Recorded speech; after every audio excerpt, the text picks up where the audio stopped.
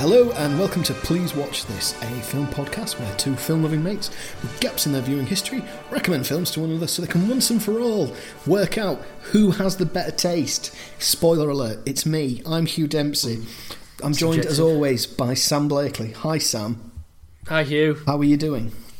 I've made a mistake. What, by starting a podcast with a friend of 22 years? Well, for the first time probably ever, we're doing our second episode of a podcast today, and normally I drink during a podcast episode, but I've already been drinking. So now you're absolutely pissed at your face. So I might be uninhibited. Do you want to tell, while I have a little swig, do you want to tell the listener about the little podcast we were just doing? Well, YouTube, I suppose, thing. Both, isn't it? Yeah, we've just been on the... We've just done the record for the Awfully Irish podcast. Good lads. Yeah, a bunch of lads. Away the lads. And I think you'll agree, I never at one point did the voice. No, but you did say, I've had great crack at the end, which... It was the last thing I said before I could leave the call. Makes me think, after years of saying it myself, it just sounds wrong when an English accent says it. Because there's no I in it when an English person is saying it. It's just crack, like crack cocaine. Just sounds like you've been doing drugs together. Having the crack. Yeah, so you can find them, the Awfully Irish podcast, they're on YouTube, they're on... Top lads, stuff. We'll get them on. They're going to upload our episode pretty soon, yeah. Hopefully we'll get one of them or two or three of them on and do some sort of film. One of them said they hadn't seen The Godfather, so maybe we could branch out and recommend films that we've both seen to other people. I want to do that with Ben one day. I think that'd be a good episode. Good luck finding one. Yeah, it'd be hard, won't it? But yeah, how have you been? Been good. Have you been enjoying this in the summertime when the weather is fine? It's been stifling. I've had lovely days, sat in front of a fan, walking around London, really just enjoying myself, going to the cinema and watching Shawshank Redemption. Nice. So it's not been bad at all. Yeah. What have you been... I mean, and apologies to the listener, it's really totally my fault we had a week off because I was in London. How dare you have like a social life, Sam? But I didn't think about contingencies. I didn't have anything in up the sleeve. So sorry about that. Everyone deserves a summer holiday. How have you spent the 2 weeks, Hugh? Well, today I ate some ice cream from a Mr. Whippy, which was amazing, I must admit. A personal highlight. It was, yeah. I feel like I probably do have coronavirus now. I mean, the ice cream van did come around in about May. and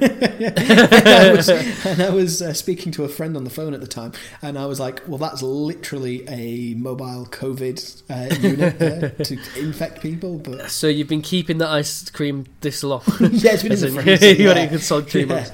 Yeah. Speaking of stifling heat. Yeah, good segue. Getting good at this, aren't you? 55 episodes. I know, look at you. Aren't you special? So yeah, so today we're going to do the classic David Lean directed film Lawrence of Arabia, which, as you can imagine, given how warm it is, put us in perfect... I'm glad we planned it. Glad we planned it. Yeah, it was like being in Arabia and Jordan and all these ridiculously warm places. Yeah, it's a film I've recommended to you, Sam, isn't it? It's a real proper staple of our podcast. It's a massive film, well known. Definitely should have watched it by now. Never did. Now I have to because you told me to. Yeah, I forced you into it. Yeah, even though we then realised there were probably shorter films available. This is why we had a 2-week break. I'll be honest. It was a 4-hour film. He watched, including a 4-minute operatic beginning with no visuals. Yeah, that threw me off today when I watched it. I was like, when did you first watch this, Hugh? So I first saw it actually on, I think it was like a Sunday afternoon. I didn't need to know the actual day of the week. Yeah, it was a Sunday afternoon at about sort of age, about 1 p.m. Yeah, I just remember watching. Yeah, I was about 14, I think. It was on Channel 5 over here. And yeah, it was on from like 1 till 6 o'clock or something. And I don't remember what I was doing. I don't even remember what like time of the year it was. Almost certainly masturbating, let's face it. I mean, 14. there was 1 a.m. It was 1 p.m. It was. Oh, I see. Yeah, I don't think... still, probably masturbating. Yeah, good 12 hours gap there between masturbations. Yeah, so I thought, I don't know, I was probably supposed to be doing homework, I guess. So I would have been sat at I had a desk in my bedroom as a kid growing up, which was kind of cool because I could sit and I used to just sit and kind of hang out at my desk and like swing on my chair and watch TV instead of doing my homework. Little rich boy with his own desk. Yeah, sorry to show off. And, not living in abject poverty. Yeah, so I saw it. The first time I saw it, I didn't.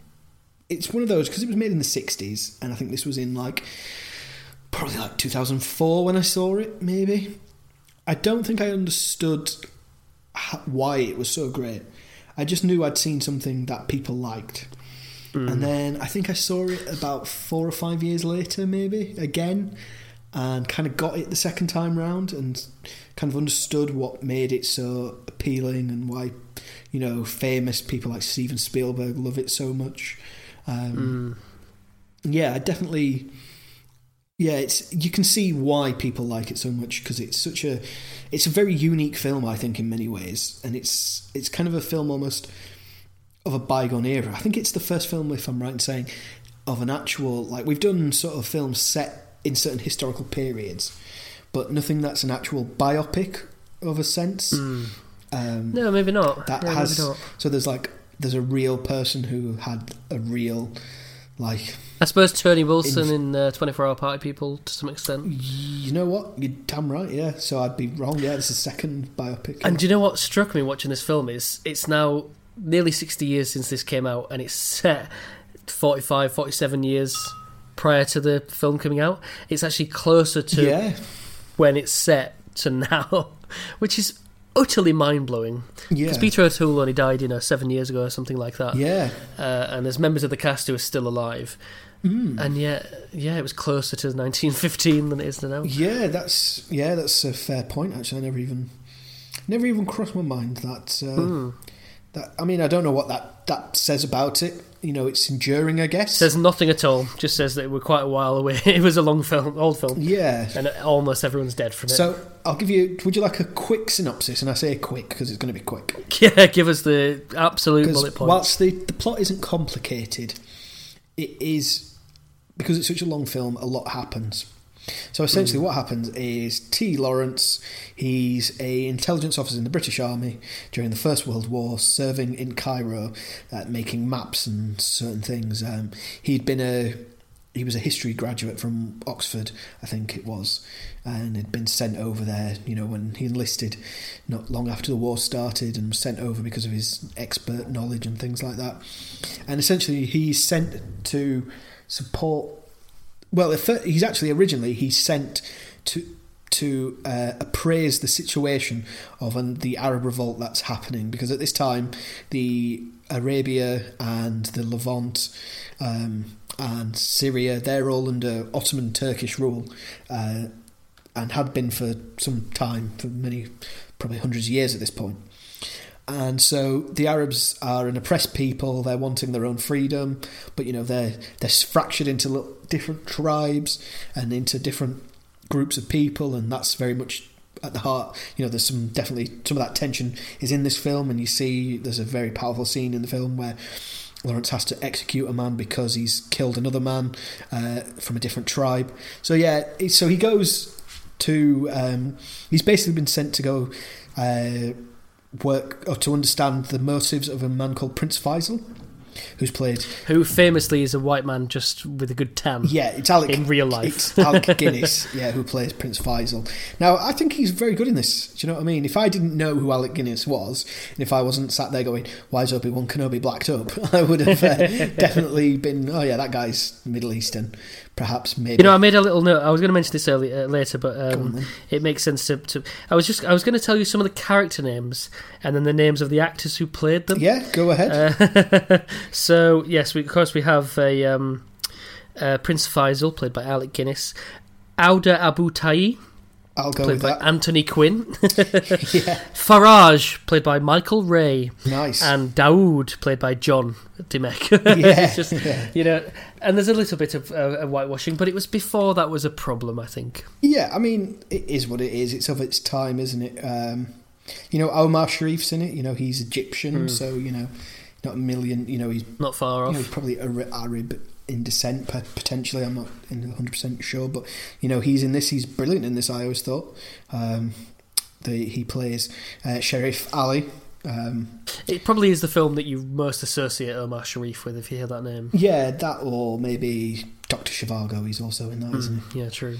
Yeah, which is also another David Lean film. So anyway, so Lawrence is sent to appraise what's happening in Arabia with the Bedouin Arabs and these tribes, and to see what Prince Faisal's plan is, what he's wanting to do.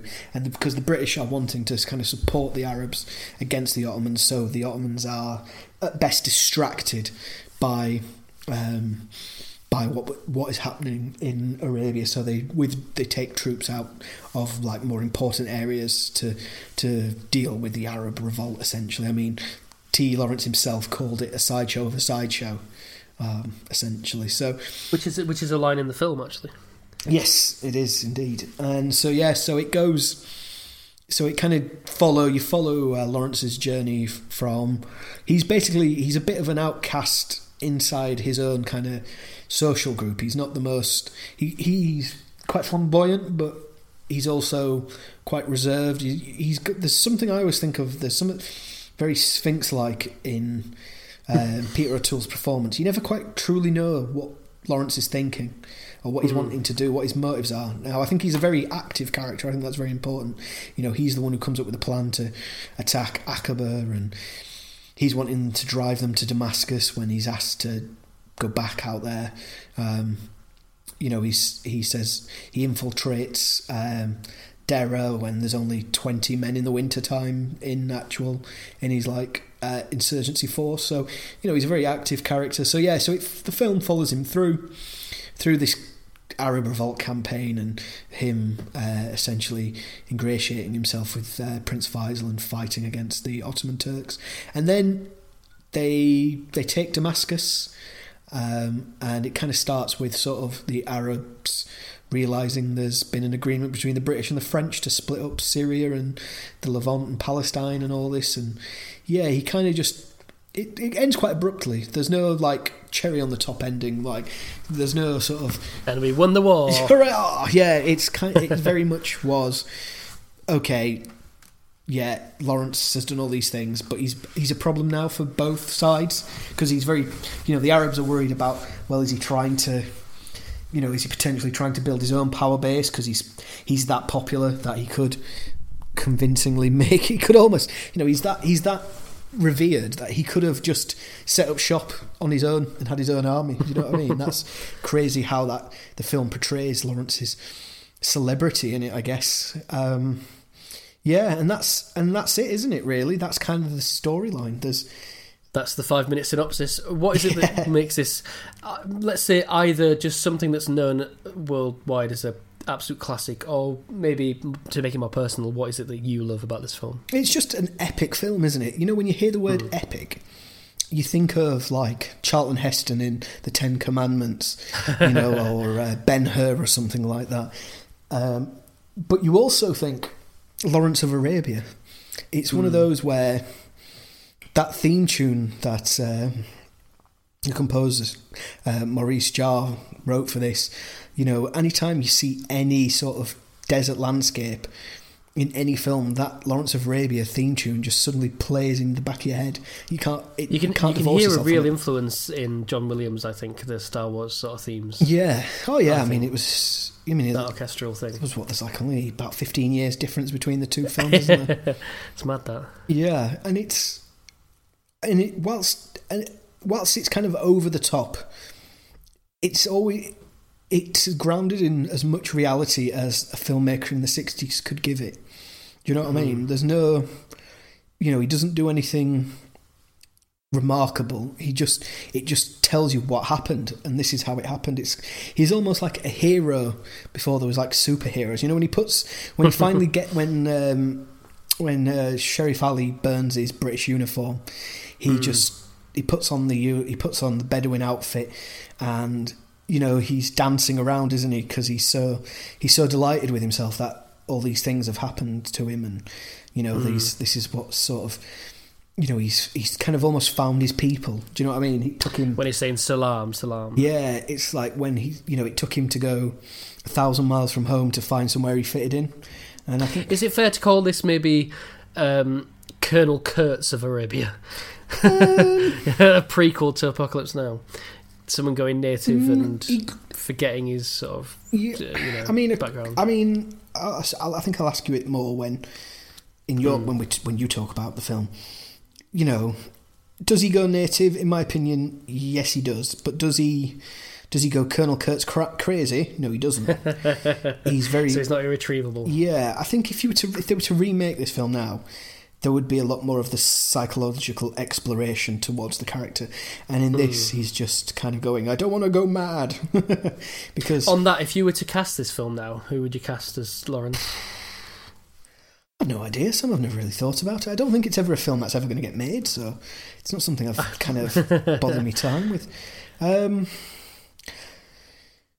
Well, they took somebody who was relatively unknown, didn't they, to play Lawrence? I mean, he's in the credits as introducing Peter O'Toole. It's only like his third film, I think, third or fourth feature film. Yeah, so he wasn't that famous at the time, was he? This made him famous, and quite frankly, he never made a better film, sadly. Have you seen many other Peter O'Toole films? He's very much in a band of English actors, so Alec Guinness is similar, and a bunch of others like that. Richard Harris, who I've not seen much of. I'll be honest, I haven't really seen many where he's like the star of the film. I know what was the other film that he was in that was very famous?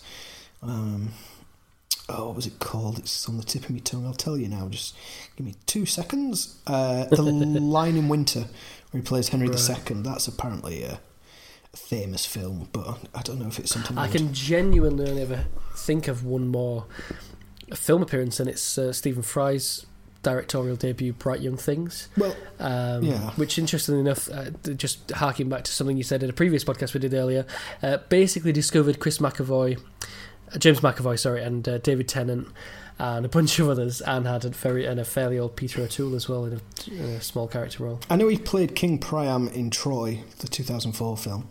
Right. Which, I mean, he was clearly a very elegant performer. You know what I mean? There's an air of... I mean, I was thinking this, when you watch this film, there's an air of royalty almost about them, isn't there? He kind of He's Oxfordshire clipped. Yeah. He's made for the army, but not as a foot soldier kind of thing. And that brings me to the next thing I like about this film. It is a great performance from him. I mentioned earlier he's Sphinx-like. He's behind those piercing blue eyes. You just don't know what he's going to do next, or how he's going to be received next. One thing that people like about this film, and something I like, is one of the characters of this film is the desert. The desert is a living, breathing manifestation of almost, I don't know, you could say the Arabian people, the Bedouin, and it's you can kind of see, like, I've put in my notes here, one of the reasons that this film is so popular and endures for so long, and the reason we're probably talking about it tonight, is there is an endless fascination in the West about the Near East and desert culture, and Lawrence is basically the nexus between the imperial West and an exotic East. This idea of the Orient, not the Far East, but what the old usage of the word Orient meant. Sort of the Near Eastern, despot, and this, or to take it a bit closer, the Byzantine sort of. What's the word, like illusion and decadence, and I think there's a lot of that. I mean, something that I noticed watching it this time around, I think this is like the third time I've seen the film, was that the Ottomans are like the bad guys in the film, but you only really get one scene with them where they're in a position of power and influence, and it's a very short scene, but basically they torture Lawrence, and that's that. And then because they don't realise who he is, he gets released. What I think you'll like about it, I think you'll enjoy I think you liked Peter O'Toole in it. I think there's something very mesmerising about his performance in this. I think you'll appreciate the score, because the score is endlessly fascinating. I think you might enjoy some of the technical aspects of the film as well, like the desert rider coming into focus at the well, the fact that it's all pretty much filmed in screen. There's when they get to Aqaba, there's they built a little town with like 300 set, like obviously they're probably just like bits of wood and stuff, but you know, there's that scene where you see it from the top of the mountain, all the Bedouin riding into Aqaba and attacking the town, and they're just, you know, I wonder what they were doing. You know, they're just riding around, you know, all these horsemen. Yeah, I think you'll enjoy that. What I don't think you liked, I'll be honest, it is a very long film, and I think you could probably take an hour out of this film and you wouldn't lose much. You might lose something or other, but you know, I can think of tons of scenes that you could get rid of and not affect the pacing of this film. I mean, I must admit, when I watched it today and when it goes for the intermission, I think the intermission's about 2 hours 20 or something into the film. Yeah, and it's a real midpoint because he gets back and they've decided to. Have they just taken Aqaba, or are they just deciding to go to Aqaba? No, they've taken it, haven't they? Because Lawrence comes back and tells them that he's taken it, and he plans to go on to Deira and basically protect the British right flank, doesn't he? Because they want to go to Jerusalem and Damascus in the future. And and that to me felt like a really good point to end the film, because it's almost a natural end point of the film. If you're telling what did Lawrence of Arabia do? Well, he took the desert nomads or desert Bedouin, went on this impossibly dangerous trek through a murderous part of desert, and came out the other end and used the terrain against the occupying force. You know, because they never. If they've rebooted it, they would definitely do it as a two-parter. Oh yeah, it'd be a TV series, wouldn't it? It's that long. I mean, one of the trivia... Get a few more box office. I mean, one of the trivia points I read on IMDb was that it took longer for them to make this film, to film it. I think it was like 273 days than it did for Lawrence of Arabia to do all of the things that he did in the period in the Middle East. Because it's basically from 1916... Like, is it like the spring, summer of 1916 to like winter and then spring 1917, I think it is, essentially. I think it's about the springtime when the Bedouins gather back together. That's fantastic. And he's like, when he's hired all the mercenaries and things like that. So yeah, I think it's a bit too long. But I mean, look, it is what it is. You knew it was going to be long, so...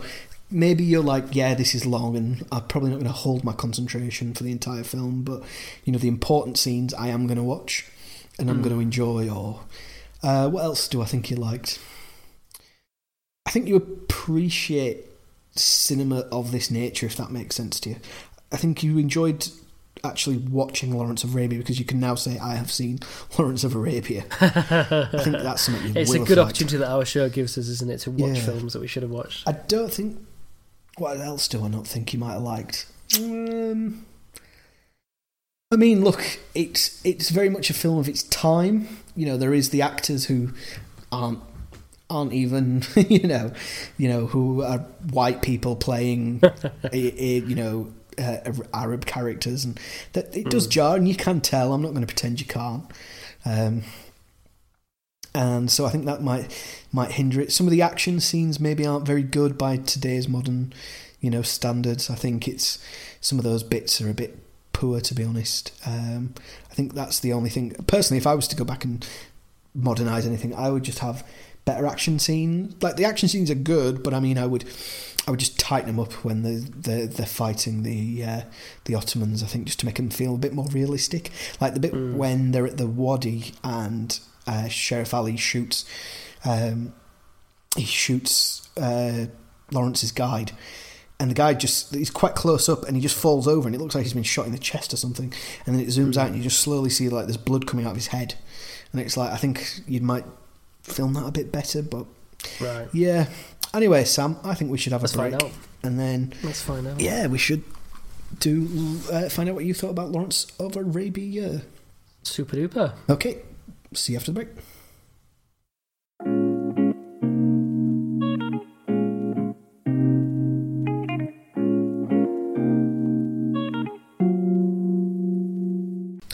Hello and welcome back to Please Watch This. So now we're going to find out what Sam's jams.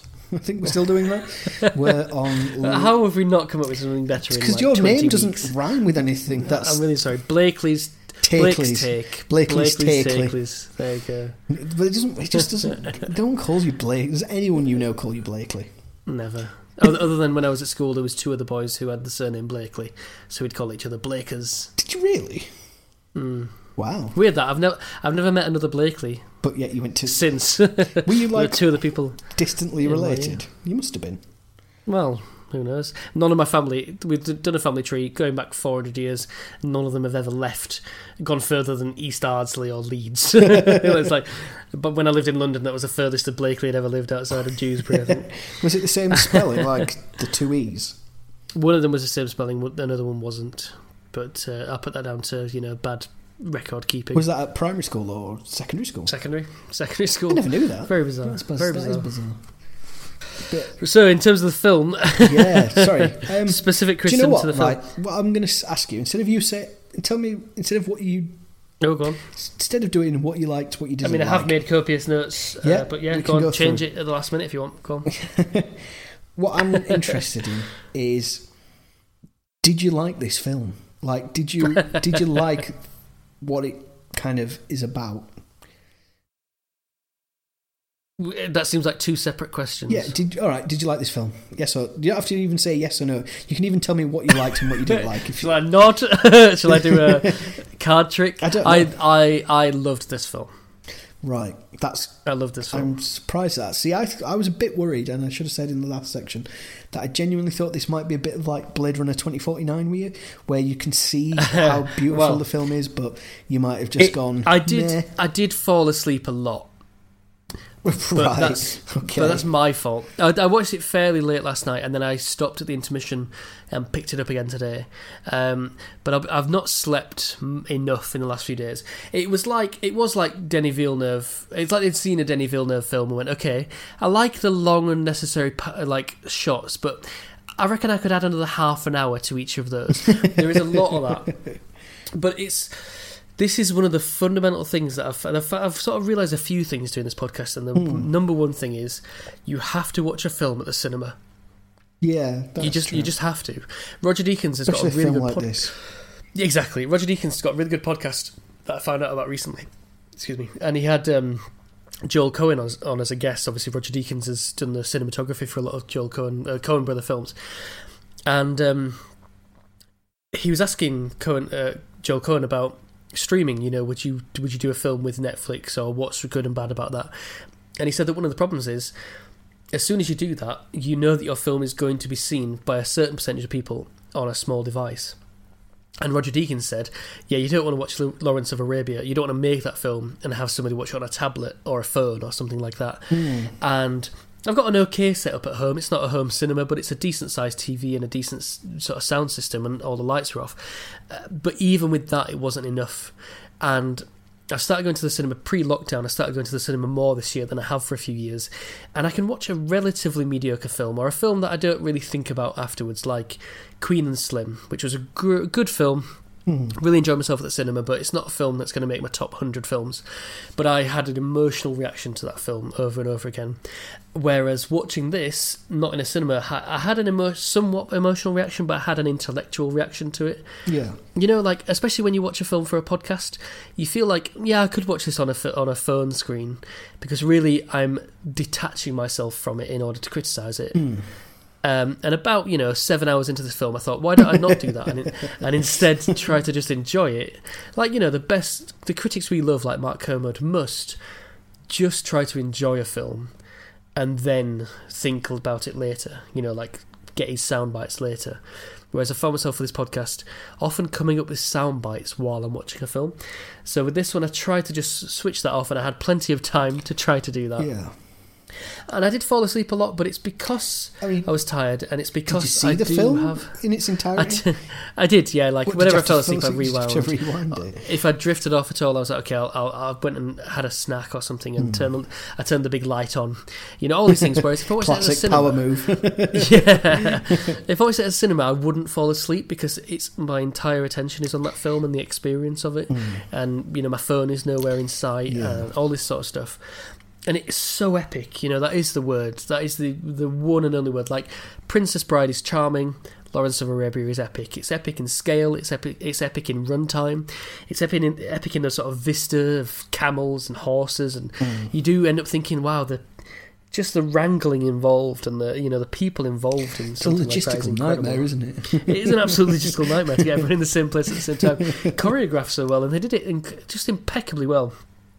Like you say, the performances were fantastic. I do think that Peter O'Toole, like I say, he's one of those. It's like I've not really seen many Laurence Olivier productions. Yeah, it's the proper old guard of they were hugely successful on stage, so it translated to screen, and you get it, but you probably get a tenth of what it must have been like to see them on screen.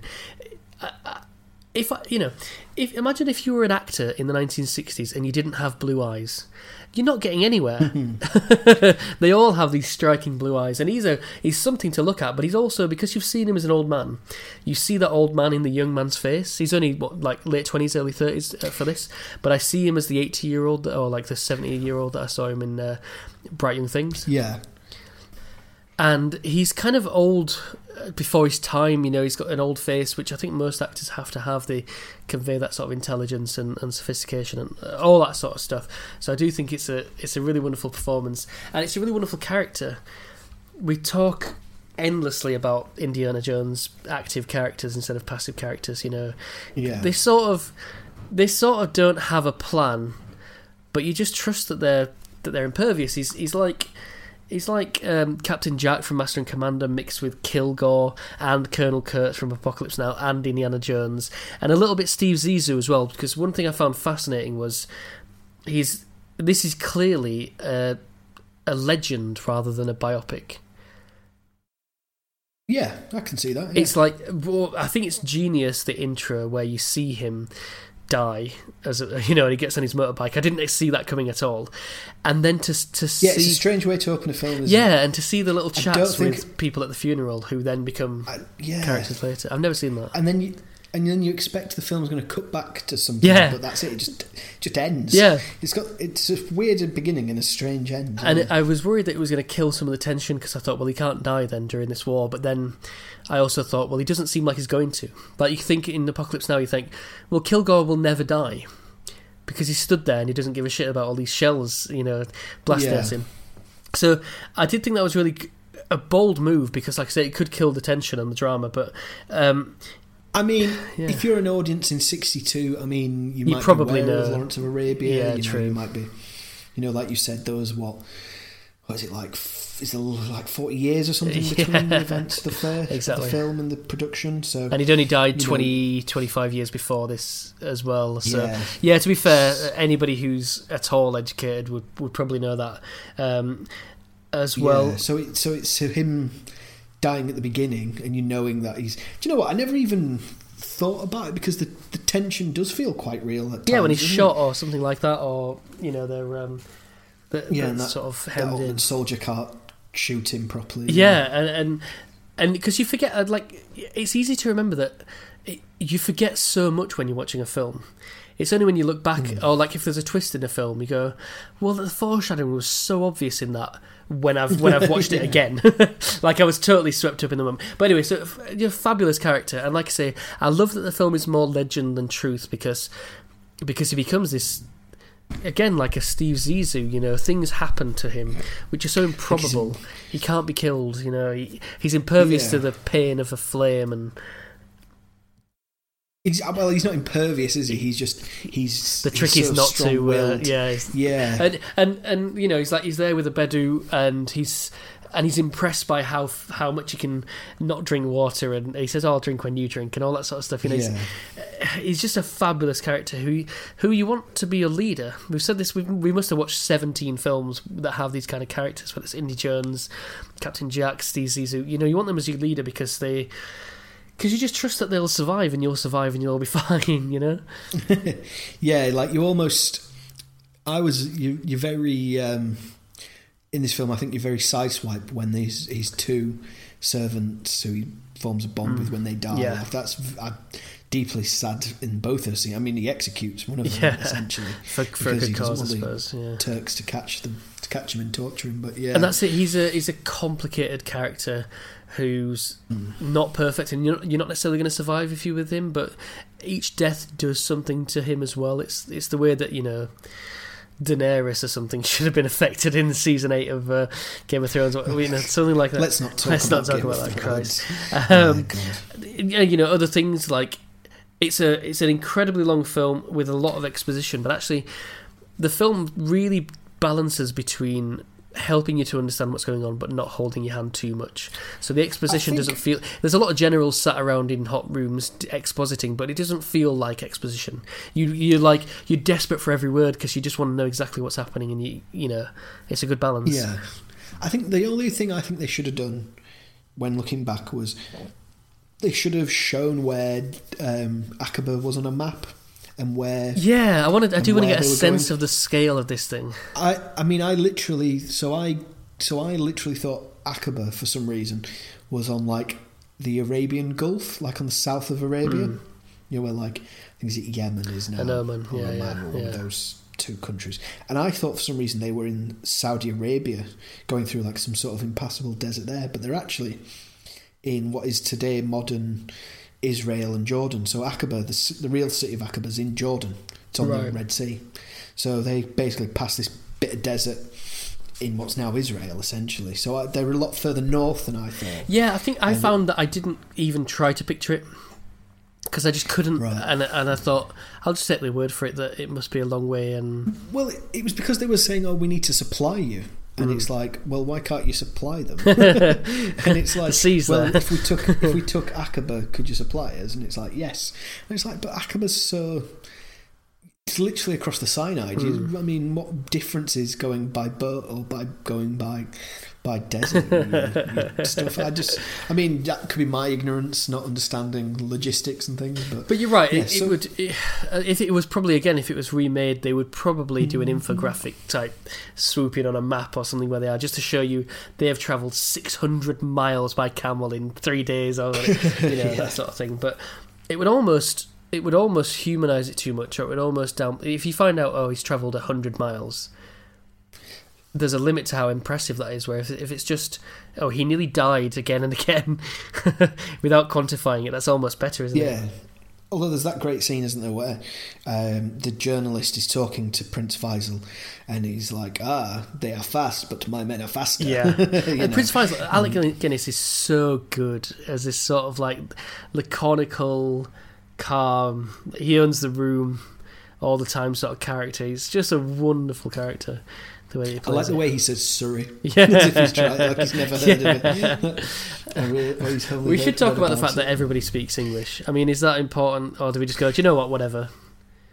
Well, you could read it in one or two ways, right? You could read it as, because you said it's like, it's more of the legend. Oh, true. Well, if Lawrence of Arabia could speak Arabic, then he'd be speaking Arabic. So there's no point in him sat there speaking Arabic for 3-4 hours. Why don't you just have him speaking in English and everyone speaking English back to him? I think that's fair. I believe I'm fine with it. It's not. It would probably bother some people, but you buy into it, don't you? You just kind of go, do you know what? It's easy. It's easier to watch a film where they're all speaking English, and you don't have to explain it with a Babel fish or whatever. Yeah, I think, if they were remaking it, there would be people... the film would probably be in Arabic, Yeah, and they'd probably cast Arabic and Arabian actors. At least Middle Eastern people. and to be honest, that was it was one of the, in quotes, criticisms of the film, but I just don't think it's a valid criticism. If it was made now, yes, it would be abhorrent to make it with just a bunch of white people playing Arabs, but, you've got to think it's a Western production, it's in English. They're going to cast the best English actors they can think of who could play those roles. And Anthony Quinn passes really well as Arabic. He does. I'm not going to apologise for it. No, it is what it is. Because if it was done now and Scarlett Johansson was playing Auda, I'd be like, okay, you've probably whitewashed this a little bit and stuff. But no, it's just it's a Western production. Who are they're going to find it really hard to find somebody who's right for the role, who speaks perfect English and is a world-class actor like Alec Guinness. Well, that is the crux, isn't it? The job of an actor is to inhabit another character, and in this case, obviously, Alec Guinness does it really well. was good enough to inhabit. Just happens to be a man who's not of his ethnicity. I suppose you could argue. I mean, if they did it now, it'd be ignorant. It'd be ignorant now because there are lots of talented actors who could do that who aren't white. Yeah. I suppose it would be. I think it was questionable probably at the time as well. I mean, but it's in that 60s, isn't it? Didn't fucking. Was it Mickey Rooney playing a Chinese neighbour of there's one worse, isn't there? There's nothing worse than that, surely. Wasn't it John Wayne played like Genghis Khan or something like that? He did. Yeah. He did, didn't I found out something yeah. interesting about John you Wayne. Can find that. Do you know about the? I can't remember what the film was. Massive racist. Do you remember the? You might know this. It was near a nuclear testing site. Which nuclear bomb. I can't remember the name of the film, but basically, something like of the 200 members of the cast, 90 of them got cancer, including John Wayne. Freaking and hell. it was like they were doing a testing of a atomic bomb, I think, and it was like the wind shifted and it went downwind, and a lot of people I think sued or something, but a disproportionate number of them died at 70 from cancer. It's just was this in New Mexico at like Los Alamos and all that? It would have been. And they would have been filming, or was this? I don't know. I think it was like Utah. It was somewhere in America where there's. I mean, Nevada, I think, and a lot of Utah. There's a lot of states where they've just got a lot of cordoned off areas because of all this. It was on Ask Reddit. I think it was like or explain like I'm five. Why if Chernobyl can't be visited? Why? Where do they test nuclear arms in America? You know, that sort of thing. Yeah, that's quite interesting. So, but yeah. Bringing it back to Lawrence of Arabia. Lawrence of Arabia. What else did you like about this film? Because you seem to have a few likes. Yeah, I mean, I just loved so much about it. What I really like as well is how, and this must be based on truth, so I almost can't credit the film with it except how it executed it. When they finally get to Damascus, which is this Shangri-La, like when we get to Damascus, it's all going to be fine. It all falls to shit, and there's just backbiting, and it's like it's not going to function as a society because it's. And what's really great is he's like a white knight, Aryan, blonde and blue-eyed sort of guy coming in, uniting them, but then it falls to shit because humans are humans, and you can't. They argue over silly things. Yeah, you can't just unite a bunch of disparate tribes who've killed each other for decades or centuries. Like it just doesn't work like that. It's the old joke, isn't it? When a new independent force comes to power, is the first thing on the political agenda is the split. Yeah, exactly. Yeah, and that's it. Essentially, I think that's historically kind of what happened. Was obviously the reason Saudi Arabia is called Saudi Arabia isn't because Arabia. They just thought they put a fancy name in front of Arabia. It was because a different faction, the House of Saud, they took over power essentially. Right. And I think they were based in Riyadh. Right. I think that's the reason Riyadh's the capital of Arabia and not Mecca. I think I could be wrong though. It sounds convincing, so I'll just go along with it. But I know that Prince Faisal basically got a bad shake of the stick in the end. Right. No pun intended. Because I don't think he's from the House of Saud. Right. Saud. But yeah. So it is interesting, isn't it? Yeah. And Lawrence is really depressed about it as well, isn't he? Because he was like, I've given you freedom and this is what you do with it. You're arguing you can't keep the lights on. And he goes to the hospital and he's really upset. And you could see this if you were a white person in the 60s and you were of the mind that these were just a bunch of, pardon my outdated, terrible. Don't say it. WOG. If you thought of them as just being savages and uncivilized, then this film you'd go, oh yeah, this is great, this is supporting my views. Or if you watched it with a critical mindset, you'd also go, oh, everybody's a savage. These are just as civilized as anybody else. Do you think it suffers from a bit of the white knight syndrome? The white person coming in and saving the day. It does a bit. I mean, and that he's blue-eyed and blonde-haired can't be a mistake. He's fucking Nazis. Exactly, yeah. And he tries to pass as an Arab by covering a lot of his face, and he's like, well, you've got white tits, mate, so you can't be an Arab. And so he basically gets nipple cramped. That is really weird, and he's just shuffling off with an obvious erection in his stuff down his kecks. That guy. That's the point. That's the implication, isn't it?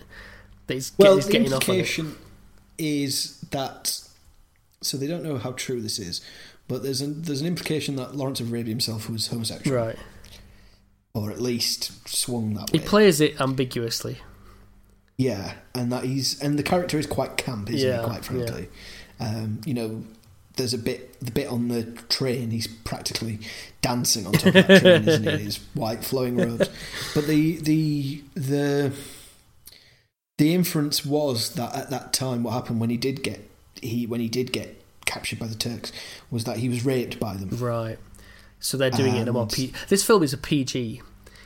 Yeah, should it be? Well, when I tried to watch, it's really not a PG film. I started to watch a little bit tortured with it this today with my daughter because I was like, I have to watch the rest of this film before we record, and I turned it off when there was just sort of death, and I thought, yeah. It does take a lot of parental guidance, this film. She wasn't watching it, but I thought, I'll go watch it upstairs. I tell you what, one thing this film does fail is the Bechdel test. There is no speaking parts for There's any 4 women dead in women. That's about the height of female input in this film. Which doesn't necessarily mean strange. it's a bad film. Like Shawshank has got 2 speaking roles for women, that's about it. There's plenty of films that don't unfortunately have female voices or very many actors in it, but it is what it is. Someone summed it up as a film where there's no women in it, there's no children. It's 4 hours long, and there's not a love story, and it's not a what else did they say? There's no women, there's not a love story, and it's 4 hours long. That's basically what I said. Which is accurate. Okay, yeah. It's a war film in the desert. Yeah, set in the teens. Yeah. So here's a question for you: What don't you like about this film? There's very, very little. I was sort of intimidated by the runtime, and I was made to fall asleep briefly a couple of times, and I did have to watch it in 2 sittings. But I think that's way more my problem and seeing it not at a cinema. You eventually just go, well, if they could make a 10 out of 10, not that that's necessarily my rating, if they can make as good a film as they can make, and it's 4 hours, they might as well. Yeah. But you're right, I mean, they could cut an hour out of this, I think, without sounding like some sort of monster Philistine. There's a lot of scenes where they could cut literally a minute of a shot out. Right. And take out 20 minutes of the film and it'd be... You'd almost not even notice. Yeah, it could be something you could easily watch in one sitting. One scene I noticed that they could have just cut out entirely, or just had him go, "Oh, Aqaba," is when he goes walking when he finishes speaking to Prince Faisal, and he's like been kind of insubordinate, and he's said his piece, and then he goes walking off in the desert thinking for like all night in the morning, and then he goes Aqaba, and it's like you could have just literally had him go in the tent, go attack Aqaba. That's like, and it's like a good 3 minutes of screen time. Yeah, there's just a lot of that stuff, and ultimately it probably adds something. So if it was showing in my local cinema, I would go and watch it. But I think, again, I feel like I'm sounding like a Philistine here, but there is clearly a 3-hour version of this that you could watch at home without even noticing a difference. I think it's a film I would definitely go see in the cinema. Yes. If I had somebody to go watch it with and said, right, we're going to go to the cinema for the afternoon and we're going to go watch a special showing of Lawrence of Arabia, and I'd be like, yeah, I'm in, as long as I can go to the toilet during the intermission and I'd have to bring like proper food, a hot meal. I think you'd have to definitely go to an Everyman or something like that and get pizza or something. Yeah. So is that the only thing you didn't like about it, or was there anything else? I think so. I think anything else would be nitpicking. It really is fantastically made film. Yeah, it's a cinematic experience. Yeah, isn't it? You're right. Some of the choreography is like, they miss by a mile, and that's the take they use. Yeah, there's a bit of sword play that looks a bit. I thought looked a bit silly. Yeah, but you just go, well, it's 60 years old, so I'll allow it. Yeah, I think the only criticism that I would have maybe is they could have dived more into his psyche a bit in the film. Yeah, they would talk more about PTSD and such. No, yeah, especially when he says, "Oh, I liked it when he shot Gassim." And you're like, what? I thought that was your friend. Yeah, that was one of the few times. That was one of the few times where it didn't linger at all. They gave him a gun and he shot him. Yeah, you know, and I thought he didn't like it because he was so distraught. And that was the beautiful Yeah. reveal, wasn't it? Like, yeah, I quite enjoyed it Yeah. because he's a complicated character, and he's do you think he enjoyed the power? That's all I was left thinking was, do you think he enjoyed having that power of life and death, and he was such an integral part of that little microcosm world that they had in that camp, that he was, even though he was this outsider, he was so influential? Or do you think he just enjoyed the visceral killing? is it a part of him kind of casting off his trousers of his, you know, civilized Oxfordshire life? Yeah, maybe. And going native insofar as he goes native. Just a thought. I was just wondering Yeah, what I you think that thought makes about. sense. Yeah. So Sam, what is your favourite scene of this film? It has to be when Lawrence is getting Alda on board, and he's there's a whole conversation about you're a servant because you're getting paid. Oh yeah. And he it's just really good because there's this tete-a-tete with two really strong characters, really charismatic characters, and you find out more about Alda's intentions and motivations, and he says, what is it, something like, they might give me treasures, but I am a river to my people. Yeah. And they clearly love him and they cheer. I think it's great because it's like Lawrence knows so much, but he's still got a lot to learn. Yeah, he's got to learn about statesmanship and diplomacy and what it means to be not just a soldier. Yeah, where people will do as you say, where you've actually got to deliver the goods to your people. Yeah, people who Excuse me. Start that line again. Where you've got people who, they're not a mercenary for you. They're not doing it, or they're not even doing it for Queen and Country. They're doing it for you. Yeah.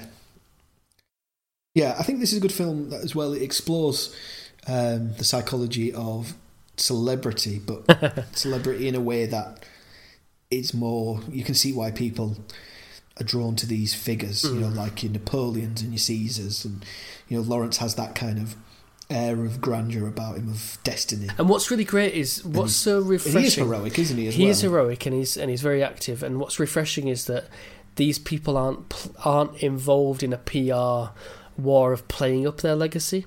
They just do stuff that's heroic, and then people find out about it, and that's their reputation.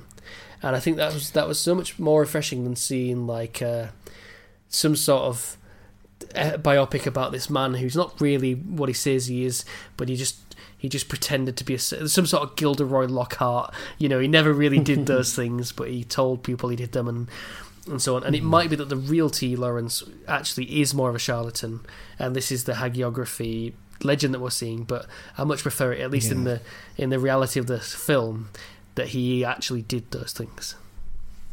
Yeah, he's an endlessly fascinating character. Yeah. Favourite scene for you, do you think? Is that, I mean, yeah, I was just going to say, the fact that he died relatively young as well just adds more to his legend. Yeah.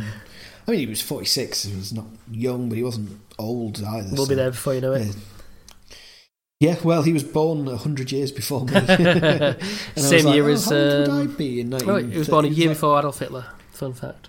Fun fact for you there. My favourite scene is... Well, I'm torn between two of them. I've got... when he returns to Cairo and goes to the bar for some lemonade. Oh, that's great. And they're all staring at him, and they're all like, what's going on? What have you done? And he's like, Aqaba, I've taken it. And he's like, he likes your lemonade. Mm-hmm. That's brilliantly written, because it's like, it's just got subtext to it that's not there. And he's like, you know, this dying of thirst young lad, they've just come in from the desert, and, you know, they've had this arduous trek across the Sinai, and yeah, he's promised them, you know, sheets, and he gets in the bed and all that. Yeah, and then, yeah, I just love that kind of that whole scene. And then he goes and sees Allenby, and then they have the talk in the outside, and they're all staring. And then as soon as he goes back into the bar, then they're all like, "Let me get you a drink." And they all shake hands, and he's there, him on the back. Yeah, there's always that. It's a weird thing, and I think every kind of dominant culture or culture that's ascended to a position of power has this, they've gone native. Yeah. And I think that's very much his experience in the desert and being ingratiated to the desert tribes, and then him coming back to his original culture, so from his host culture to his original culture, and him not being 100% accepted, but then they find he's done these, amazing deeds. Yeah, he's not backstabbed the landscape. He's not turned his back on his home culture, has he? That's how they dismiss his experience as he's gone native. Yeah, and it's interesting because there's this theory, this whole he's gone native is such a powerful narrative against people. Like throughout history, like Mark Antony was accused. One of the reasons he ended up being in a civil war against Augustus was he got accused of going native in Cairo, and marrying Cleopatra, and his heart is now in Egypt. And so he's not Roman anymore. He's turned his back on his people. He's become a king, and he wants to be a king, and he's this despot. And that's interesting. And there's always that fear of the other, isn't there? Similar with like the Mongols in China, they did go native. They became like the Yuan dynasty in the 13th century, and it didn't last that long, but it was that other culture had such a powerful impact on them. He's finally gotten to. It's like when you move to a city from a small racist town, you're like, oh wow, these people are not other. I understand them. He's not some, again, WOG. He's a person to whom I owe a lot of respect, and so on. Get him a bed and sheets. He deserves to be in this room as much as you do. Yeah. My other favourite scene was when he emerges out of the desert after saving Gassim. Yes, that's great. And they all kind of celebrate him, and he won't drink the water from other people. He only goes and takes the water from Sheriff Ali. Yeah, I know he's like he's basically Big Dick move. Although I think the reason that's probably the other scene's better is because I'd read in the trivia afterwards that apparently, even though he saved this guy's life, because I think it happened in real life. This one isn't like fiction. They all thought he was stupid for doing it, so he wasn't that well received when he got back. I mean, they were probably pleased they saved their friend's life. But that brings us neatly on to what is your favourite line? There's so many. There are so many. They're very good, aren't they? I started writing some down while I was watching it, and then I gave up after about 3 minutes, which is barely enough to see the operatic sort of prelude. There's a lot. I can't boil it down to my favourite, so I'm just going to say a couple of the ones I really like. Like one we've already mentioned, where is he putting out the flame with his fingers? And he says there's a trick. William Potter. Ooh, it damn well hurts. T. Lawrence. Certainly it hurts. What's the trick then? The trick, William Potter, is not minding that it hurts. Because it's a funny, witty line, and it's a nice little scene, but you don't really know the character by then. And then you realise, something that is explored endlessly in this film is that he is extraordinary. He doesn't sunburn. He doesn't need that much water. All that sort of stuff. I think that works really well. And he's definitely somebody whose mind over matter, I think, is very powerful. Yeah, exactly. And that's kind of exemplifies it, doesn't it? He's resilient. He's a resilient man, and I think one other one that I really like. Again, there's a dozen, so these aren't necessarily the best. But he's a show off as well. He's a massive show off. He's showing off.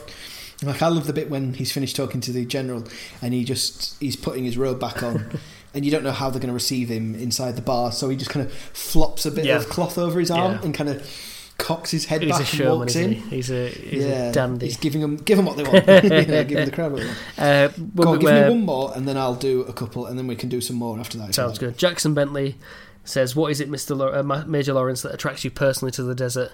And he says, "It's clean."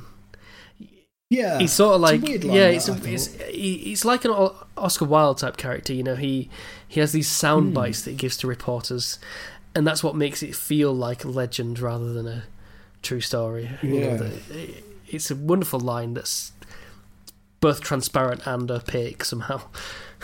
My favourite line of the film is, it's a funny one actually.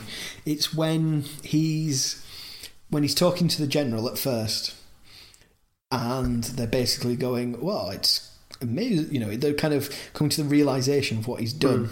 Oh yeah. And he calls that Jenkins in from outside, and he goes, "Jenkins, what do you make of all of this?" And he's like, "Sir, bloody marvellous, and just walks He's out. a proper, like, it's like Stephen Fry's Melchett sort of, like, accent and brilliant moustache type person. Bloody marvellous. Yeah, I love that bit. I don't know what it was. Good choice. Yeah, it's just, and it kind of sums up what the film's about, isn't it? It's bloody marvellous, you know. It's the other line I like is when he goes, when Sheriff Ali's threatening him with the gun at the well, and he goes, "Have you no fear, English?" And Lawrence just says, "My fear is my concern." Yeah. I love that. That's because again, that's really, like, he's not saying that he's not scared, not afraid. He's just, the trick is that it's not to mind that it hurts or that he's scared. Yeah. You know? What other lines did you like then? Oh, it's going to be very hard to come up with them. I like it whenever he's negotiating. So when he meets Auda for the first time, who says, "You drinking from my well," he says, "Well, I've heard of this Auda. He would not need help, or you know, he would let people drink from his well." Exactly. Yeah, that sort of thing. He's great at a bit of reverse psychology and negotiation, playing his pride against him. Yeah. You know? I like all the stuff when they're talking about, like, nothing is written. When, you know, he goes off to try and save Qasim, he's like, "Nothing is written," and yeah, that's a really good line. And then obviously Sheriff Ali's like, "Those men who write their own sort of path," or whatever. I've not got that one written down, I'm afraid. The other one I like is where Sheriff Ali goes, "What is your name?" And Lawrence just says, "My name is for my friends. None of my friends is a murderer." That's great. Yeah. And he's because he's so angry. But I never got why he doesn't try and kill Ali at that point. I never quite understood I'm guessing he was unarmed or something. Well, because he tried to give his weapon to the Bedu, and then the Bedu said, "The Bedu? You mean the Bedouin?" He calls him Bedu, I think. He's a Bedouin, so I think he might be a singular Bedu. Where he tries to give him his gun, and he says, "No, when we get to such and such, you give me your gun." But then, he goes and gets a gun. Maybe he goes to get Lawrence's gun from the camel, so therefore that's the only gun they've got. I think that's how I read it anyway.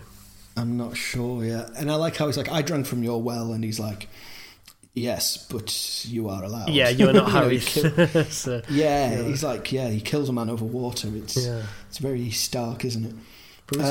Right, Samo, I think we're going to have another break. And then after the break, we're going to get your rating, we're going to get the critics' views, and then we're going to have a wee quiz, and then talk about what we're doing for the next podcast. Sounds like a grand plan, Hugh. Contact date. Okay, well, see you after the break.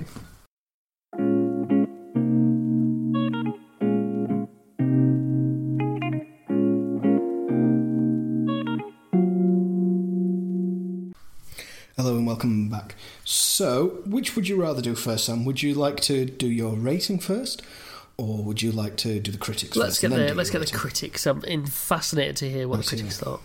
This must be pre-Ebert. It is, but the first critic I've got here is Roger Ebert. He did Ideal. A review of it. Yep. Yeah, he did a review back in '89. And I think they did a restoration of the film. Oh, I see. In '88, Spielberg and Scorsese and a few others were involved. And basically I've not got the names to hand, but two people found the original negatives, I think, in the archive at Columbia, and they took like a year to restore the film. I think it's the restoration that I saw. There was another 4K option, but it was about £3 more. And I thought, I've got, mouths to feed, Hugh, mouths to feed. Yeah. I mean, if I had a big enough TV that was 4K, I would like to see this in 4K, just to see what difference it is. But, when I first saw it, like, probably, not like you, because you hadn't seen it, but I saw it on a tube TV. Do you know exactly, yeah. It's an upgrade. Yeah. So Roger Ebert said this: "I've noticed that when people remember Lawrence of Arabia, they don't talk about the plot. They get a certain look in their eye, as if they are remembering the whole experience and have never quite been able to put it into words." Fantastic. I think it's great. Yeah, again, such a wordsmith. He's got nail head. Nail meat head. Yeah, how many stars do you think Big Rod Must gave be 4. it? Got to be, hasn't it? There was never going to be anything thus. Out of 4, that is, listener. If you've not heard us before, Rog gives it out of 4. God knows why. Maybe I was just wanting to be pedantic. So, I've got a review here from 1962. Fantastic. It was in Variety, but sadly it's not given the author's name of this piece. Interesting. So, you'll never know who they were, but they worked for Variety in 1962. Okay, so they said Lean and cameraman Young have brought out the loneliness and pitiless torment of the desert with an artistic use of colour and almost every frame superbly mounted. Michael Ware's music score is often overlooked, but is always contributory to the mood of the film. And yeah, so somebody back even in 1962. Yeah, it's a really interesting thing that you only think about. You know, when a film does everything right, like a referee in a football match, you don't even think about them. You don't notice them. And in this film, having said that, I'm thinking, I feel like I've been through the desert, and I get a sense of just how unrelenting the desert would be. Do you know what? Now, when they speak there of the camera work and stuff like that, if they were to remake this film, one of the big issues you'd probably have is this floating camera syndrome that you get in films nowadays, where the camera's always, whooshing around and going into coming down at the old David Fincher going angles. Through things and stuff. Yeah, I think there'd be too much clever camera work. And there'd be lots of lens flares, and it'd all feel artifice. Be all very exotic. Yeah, you'd need a Christopher Nolan or someone who's dedicated to practical effects, wouldn't you? Now that is something I would like to see. That's it. If it just gets remade with J.J. Abrams or something like that, well, that's going to be some weightless fluff. Yeah, lens flare. Yeah. God. Rightio. So, would you finally like to know what Winston Churchill said about T.E. Lawrence? I've been dying to hear. He says, I deem him... Hang on, I'll do the accent. I deem him one of the greatest beings alive in our time. I do not see his like anywhere else. So Winston Churchill and Lawrence. So Winston Churchill, everybody. Yeah. Long dead, but never forgotten. Never forgotten. Bless him. Good. Would you like to hear my rating, or have you got some more critic stuff? No, that was it. Good, I'm glad. So, Sam, how many sheiks out of 10 would you give Lawrence of Arabia? Did you say sheets or sheiks, like shakes? Shakes. Like iron sheets. Side point. Football Ramble podcast, which we listen to often, don't seem to understand the difference between no great shakes or they're in no great shape. Just something I've noticed. They just mix it up like a malapropism. I would give this a very strong 9 out of 10. Wow, I must admit I was surprised you like this so much. It is just, like I said, it was intimidating. I don't watch that many films that are over 3 hours, but I appreciate that's my fault, and I should watch it in the cinema. It's just so good. It's just so consistently great all the way through. It's a 9 out of 10. 9 out of 10 for me. Yeah, fair enough. Well, I'm glad that you liked it. I'm glad that you finally got on board with Lawrence of Arabia. Well, hopefully David Lean can rest easy now. That's what I've given my opinion on this film. Yeah. So, would you like a quiz, Sam? I'd bloody love a quiz, Hugh. Let's see when you were falling asleep if you remembered anything. We'll find out. For a film that's so long, there isn't actually that many. There's the same 4 place names. Yeah.